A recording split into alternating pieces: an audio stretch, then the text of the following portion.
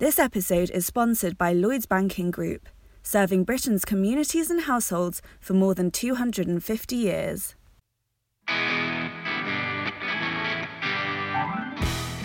Hello and welcome to Women with Balls, where I, Katie, will speak to today's trailblazers. My guest today grew up during the Troubles in a town close to the Irish border. Her experience of conflict began when she was 9 and witnessed the IRA's attempt to kill her father.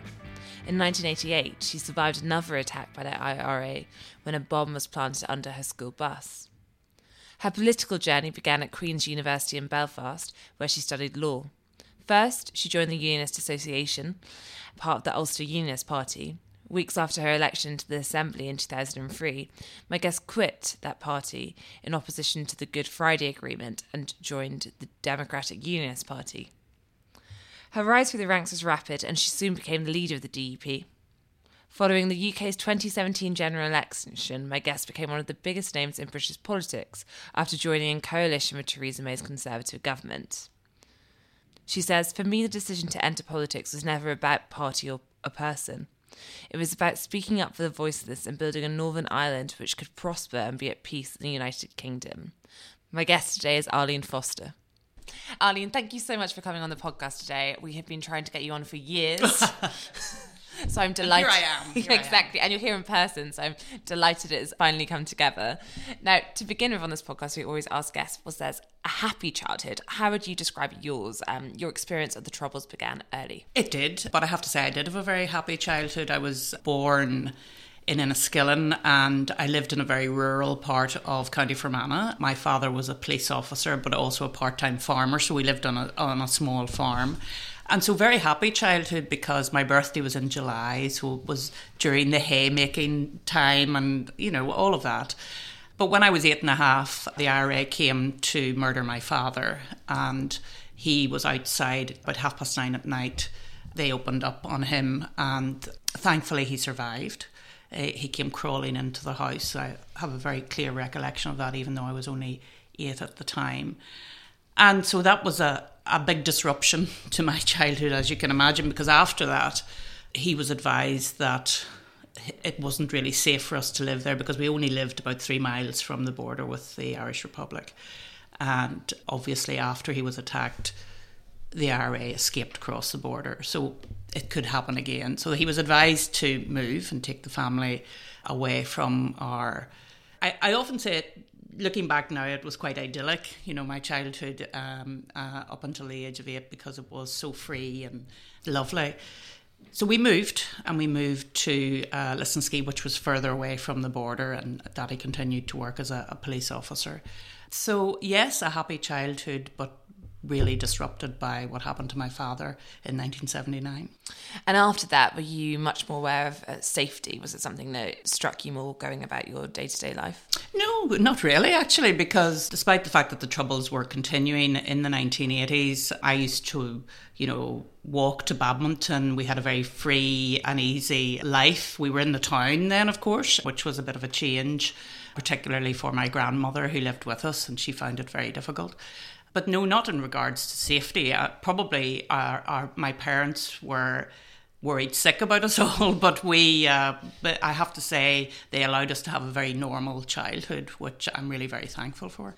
Now, I want to talk about your time at school, including a history teacher, but I suppose talking about safety, there was an incident on your school bus. Yes. Can you talk listeners through what happened? Yes, so when I was in lower 6th, so I was in my first year of my A-levels, if you like.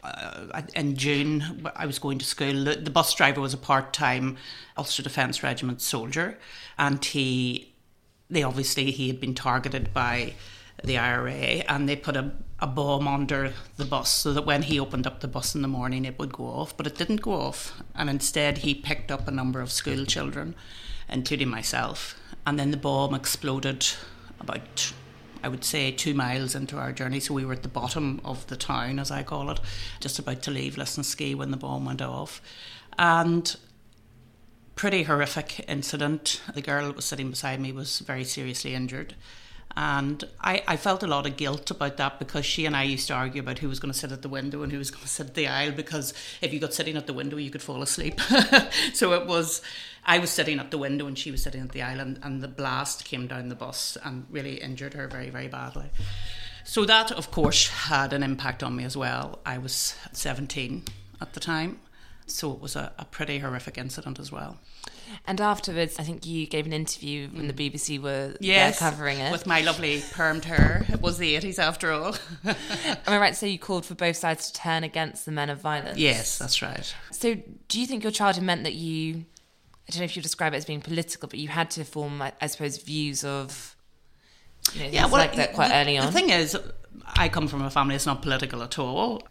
And politics wasn't really discussed in the house. Obviously, we watched the news, and after my father was shot, it became a real... Obviously, you were very conscious of the fact that the IRA were there and were murdering police officers in particular. And my father lost a lot of his colleagues. And so there was that consciousness after that. People often ask me, do you think you got into politics because of what happened to you and what happened to your father?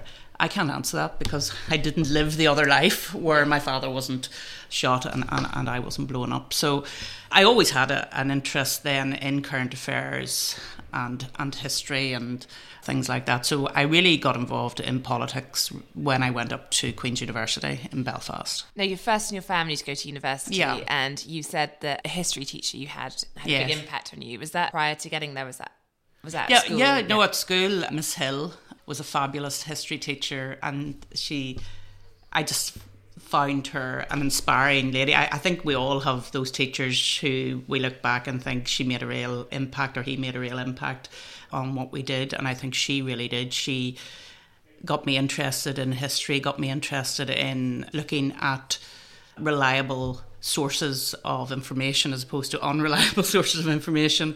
So Miss Hill certainly was. I went to an all-girls school, which has since amalgamated with the all-boys school in the town, but at the time it was very much the collegiate grammar school for girls. Why did you go for law as your degree choice? Yeah, well, when I was making my choices for university, I put law down first.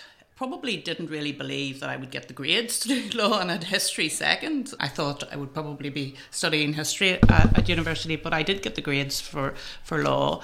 And I really enjoyed it. My time at Queen's was, again, a difficult time in terms of what was happening in Northern Ireland. At 1989 to 93, I did my undergraduate degree, and it was a tough time to be standing up as a unionist in Queen's Student Union, because it was rabidly Republican at that time.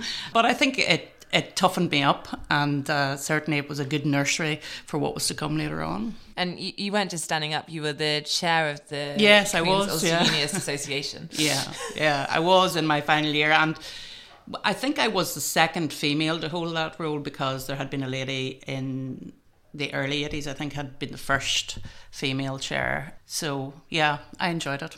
So when did you decide to take the plunge and actually go for a political career? Because you were elected as a UP Assembly member for your home constituency. Yeah. So what made you decide to do that? Well, up until then, I had been involved in the administration of the Ulster Unionist Party. I had been on their officer board.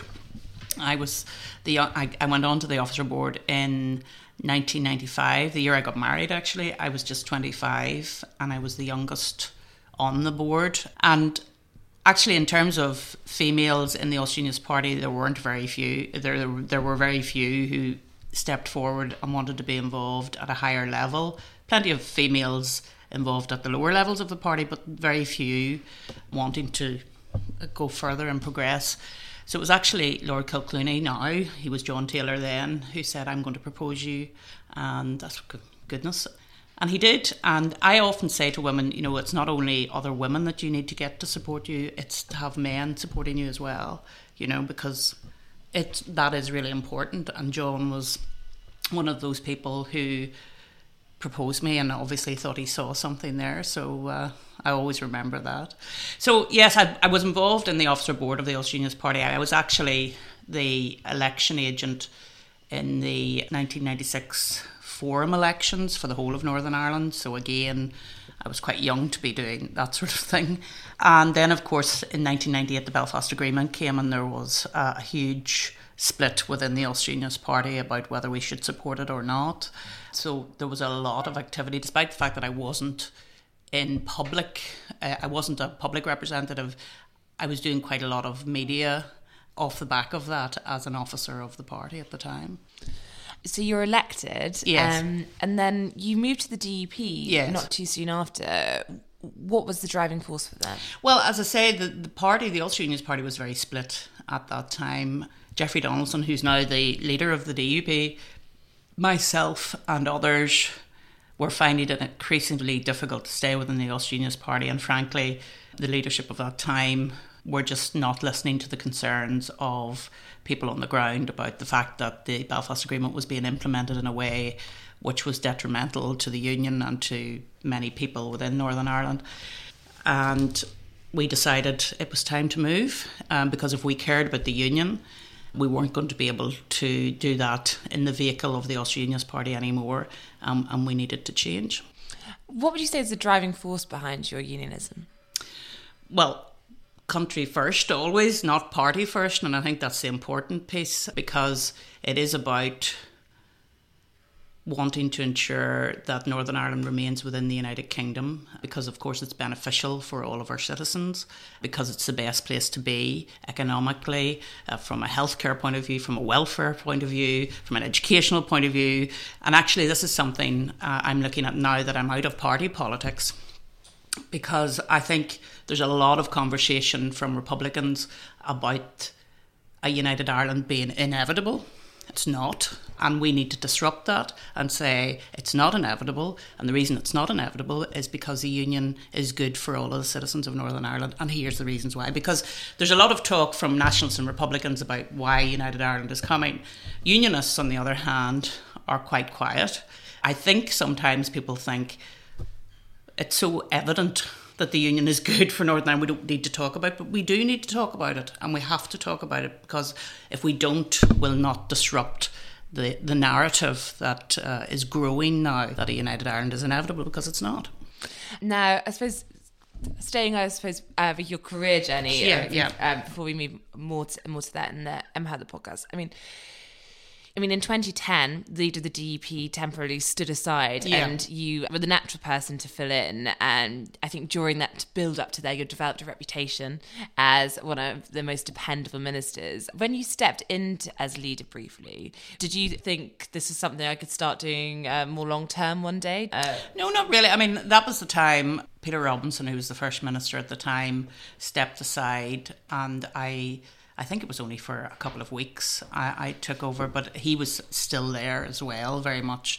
So it was only really a mechanism to try and deal with problems at the time. I was more than happy in the job that I was doing, which was essentially the Economy Minister for Northern Ireland, which I loved, a job I loved, and I did it for over 7 years. So no, not really at that time. I was more focused on what I was doing. Now, you won the party leadership in 2015. Yeah. Did you have doubts about going for it? Or did you have to have conversations with family members? Yeah. Just something, because you've spoken more recently about the pressure, obviously, of frontline politics. And I just wondered if at the time you were aware of, that was weighing on your mind when you went for it.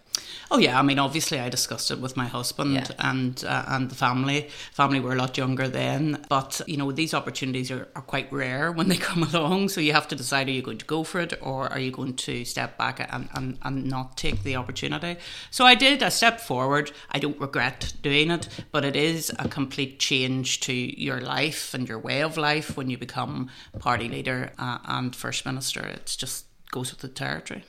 Now, obviously on this podcast, we have to skip forward in chunks of time. So I'm sure we're doing great disservice to Patches, but I think for listeners, obviously the point where, for example, I think the DUP website crashed the day after the 2017 general election, or at least in the days after, because there was such a surge of interest and DUP became the most searched term on Google. Yeah. And that was, as listeners will know, the 2017 general election where Theresa May lost her majority, and in the end a confidence supply agreement was brokered with yourself as leader of the DUP. At what point, when that result starts to come through, it was a decent result for your party, do you start to think this could be coming from the UK government, did they get in touch with you? Or could you see the numbers coming through an election night and perhaps do the math?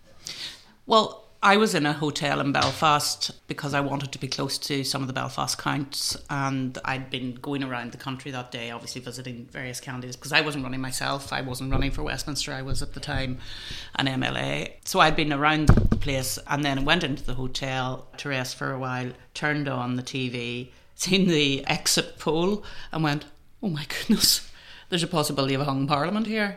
And then when our results started to come through, and our results were very strong, I think it was the best results ever for the Democratic Unionist Party in terms of percentage poll, and we had 10 seats. So very early, I think it was about 4 or 5 o'clock in the morning, I got a call from Theresa May, and she said she wanted to speak with me, and blah de blah, and the rest is history. And I remember the days after that result, because I think it obviously, that result had taken a lot of people by surprise at Westminster, Theresa May's. And then before we know it, there's talks about the DUP and the Tories, and it was days of negotiations. Days, weeks. Yeah, it went on. Well, I was thinking about Gavin Williamson was going and moving around. That's right. It was a bizarre time because, again, it underlined to me that people in England, particularly in London, knew very little about the DUP. Hence the Google crash, and they were trying to find out more about us. And some of the cartoons were frankly verging on the racist in terms of who we are and who we were at that time. I did, however, I'll give you an exclusive, buy a couple of Matt cartoons, which were quite funny at the time. The one with Big Ben with a bowler hat on it. The DUP insisted, I think was the line, and another one. But anyway, there was a real lack of understanding about Northern Ireland Unionists. And again, that has driven me now that I've stepped out of local politics to really try and have more of a conversation here on the mainland and in Northern Ireland about unionism, and to try and have more of a conversation around it. Yeah, a greater understanding. Because looking at, at the time, I wondered how you found that media coverage, because clearly you're used to frontline politics, but I imagine it's nothing like when all of a sudden you're seen as a party propping up the government.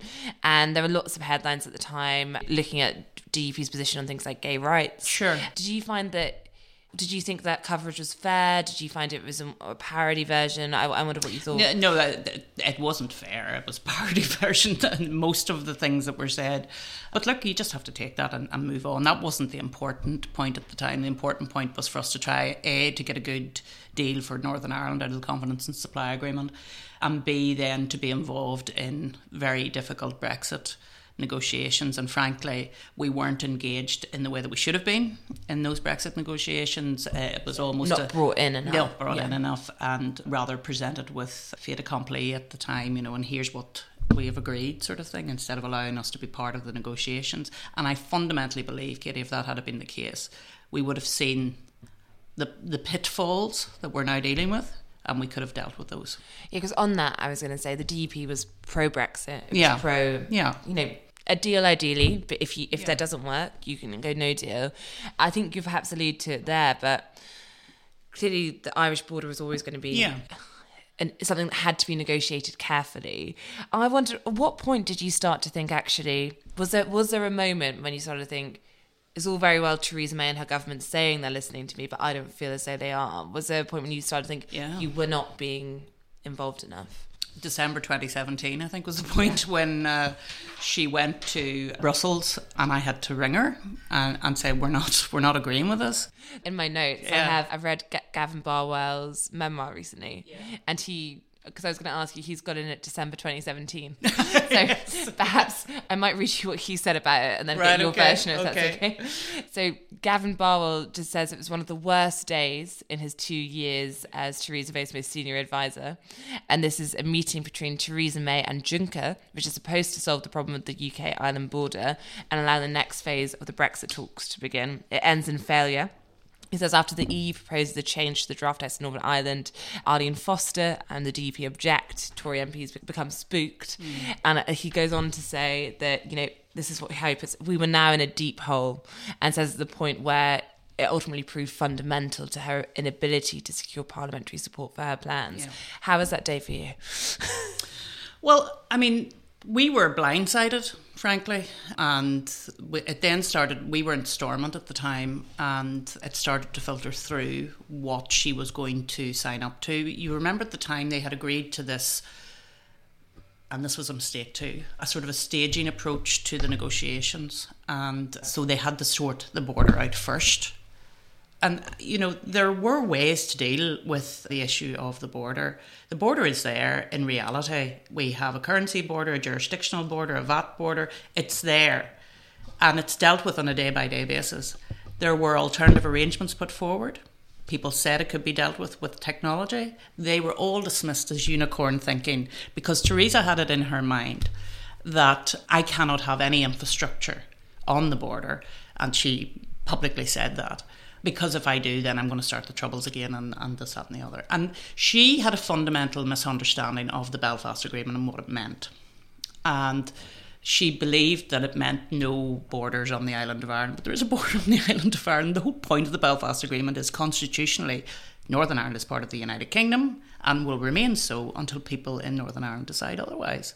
So what she did was actually treat Northern Ireland differently from the rest of the UK. And therefore we're now in this big hole, as Garvin Barwell says now, dealing with the protocol, because the protocol didn't just materialise in 2019. The seeds of the protocol are there in December 2017, and David Frost actually has said that recently as well. When you say things could have been differently, do you think that we know the DUP from that period in time are tough negotiators and are actually quite happy to keep the other side waiting? I think we saw it with the confidence supply negotiation. I just wondered, do you think that Theresa May should have held out more, or, you know? Well, fundamentally, she didn't have an understanding of part of her own country, which was the problem. And she was listening to, in particular, the Irish government were pushing very hard. And instead of taking us into her confidence, we were meant to be her partners in a confidence and supply agreement and working with us to find a solution. She didn't. And as a result, we have what we have today. Did you develop much of a personal relationship with her during that time? Or? No, I can't say I did.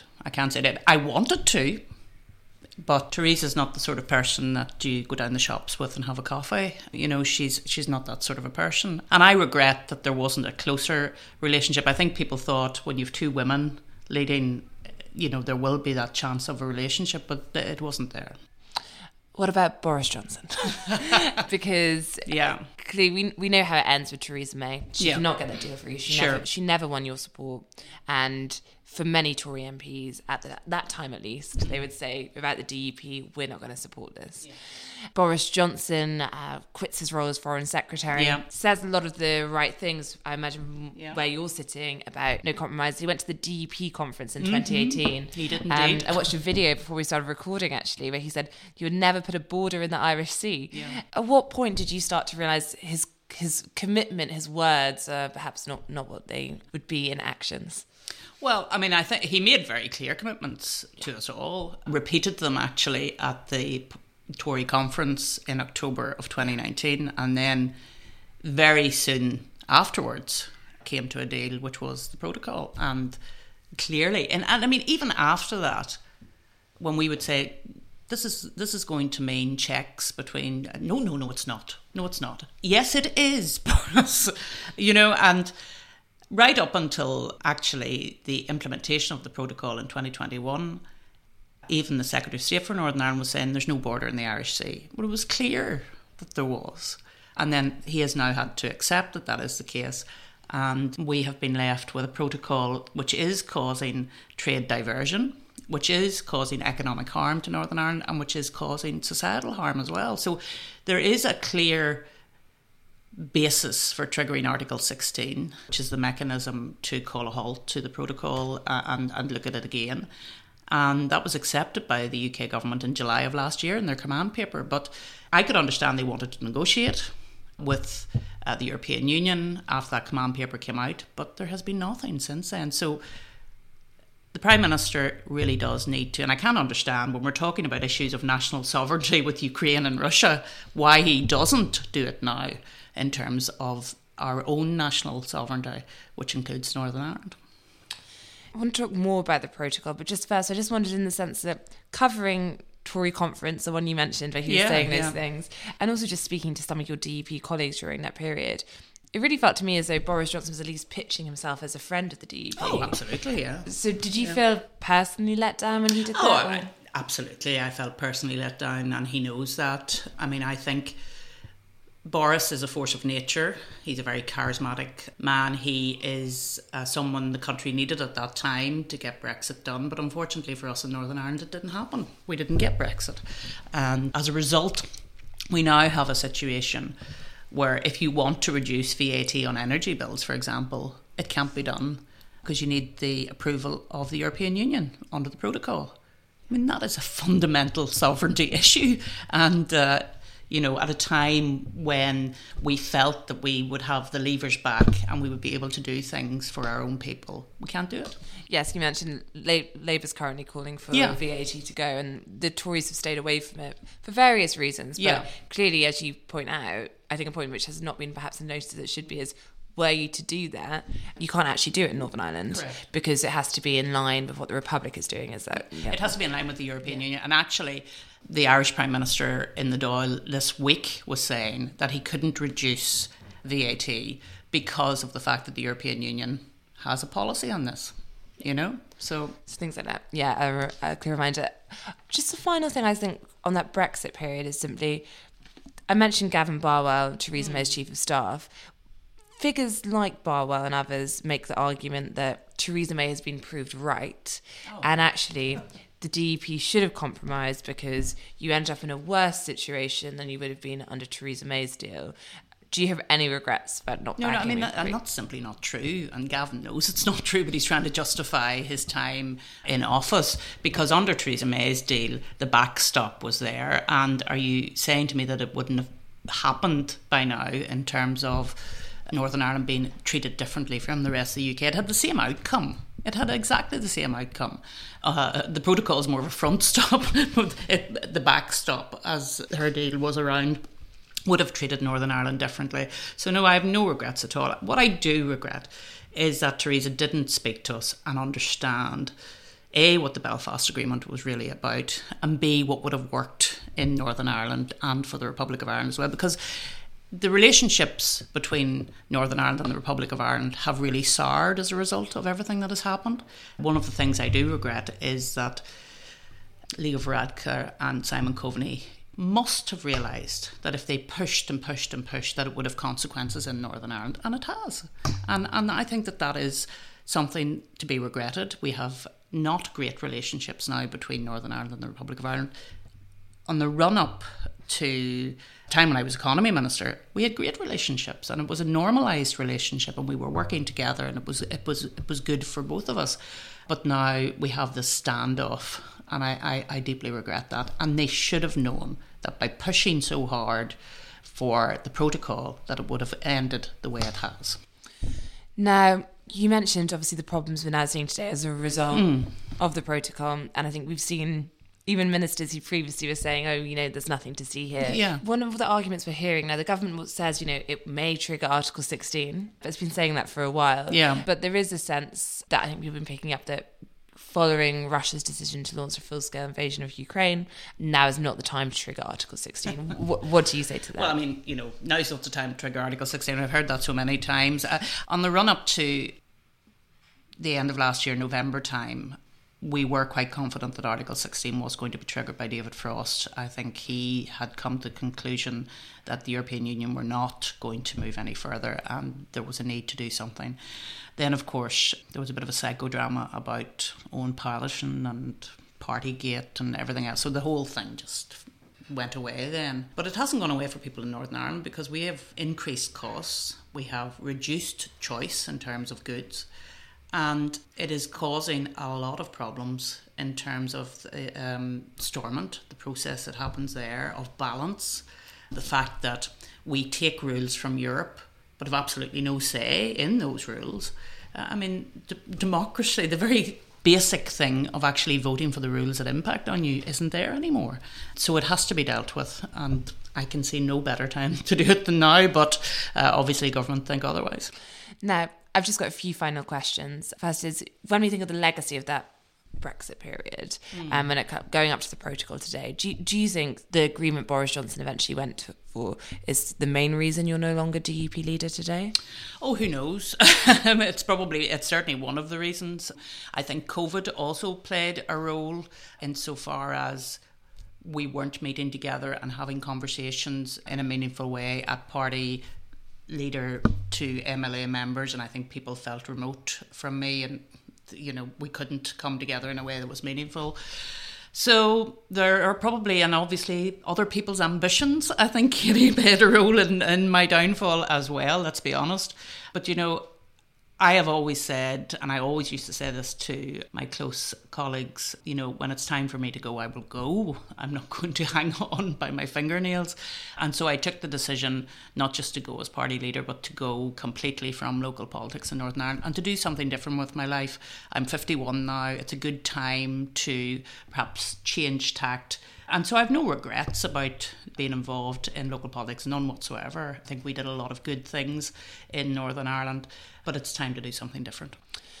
Do you think it's different for a woman in frontline politics to a man? I think the DUP and also at times the Tory party can be seen as a bit of a male-heavy group. And I wondered, perhaps you don't, but what's your experience of it? Well, I think that's right. And unionism, there's very few women that were coming through before me, and thankfully now there's more women coming through at council level and MLA level, and I really support that, because we do need to have a balance between the different genders. I think that's really important. But I mean, it was tough, but a really enjoyable time for me.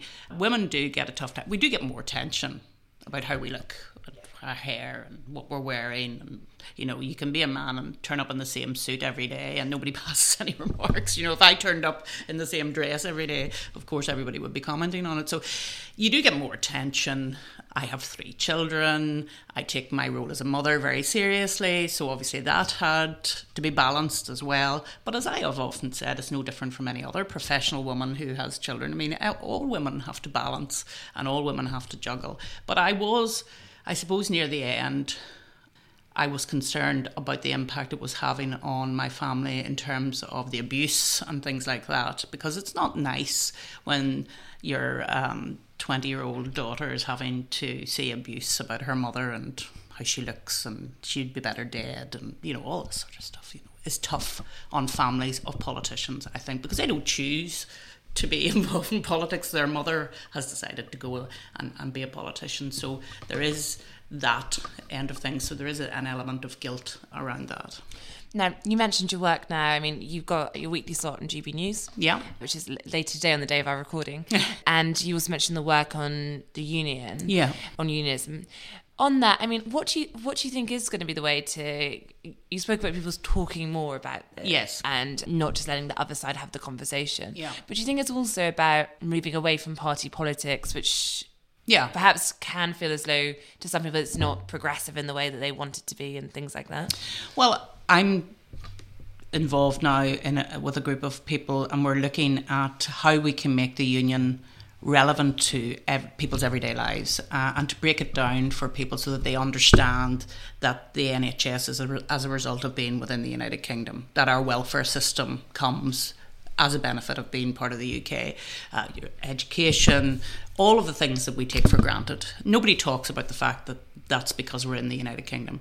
So it's about moving away from party politics and into a more open conversation about the union and why it's a good thing and why we need to protect it. Do you think, you talked about reporting often not feeling, so accurate. Yeah. And for example, I mean, there's been a lot about the DUP and, people write it up as an anti-gay political party. I know you've clarified that is not what your position is. So what do you think is the biggest misconception about you? I mean, I think people... I hadn't realised this until not very recently, but quite recently, that I'm a very scary person. And I have met some quite formidable men, and they're sort of, oh, it's good to meet you, and they're sort of scared of me. And what is this all about?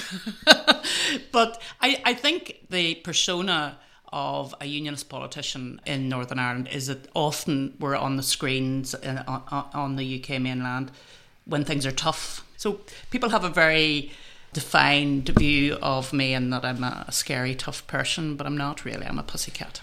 So the last question is one we ask everyone on this podcast, which is just, what is the worst advice you've ever been given?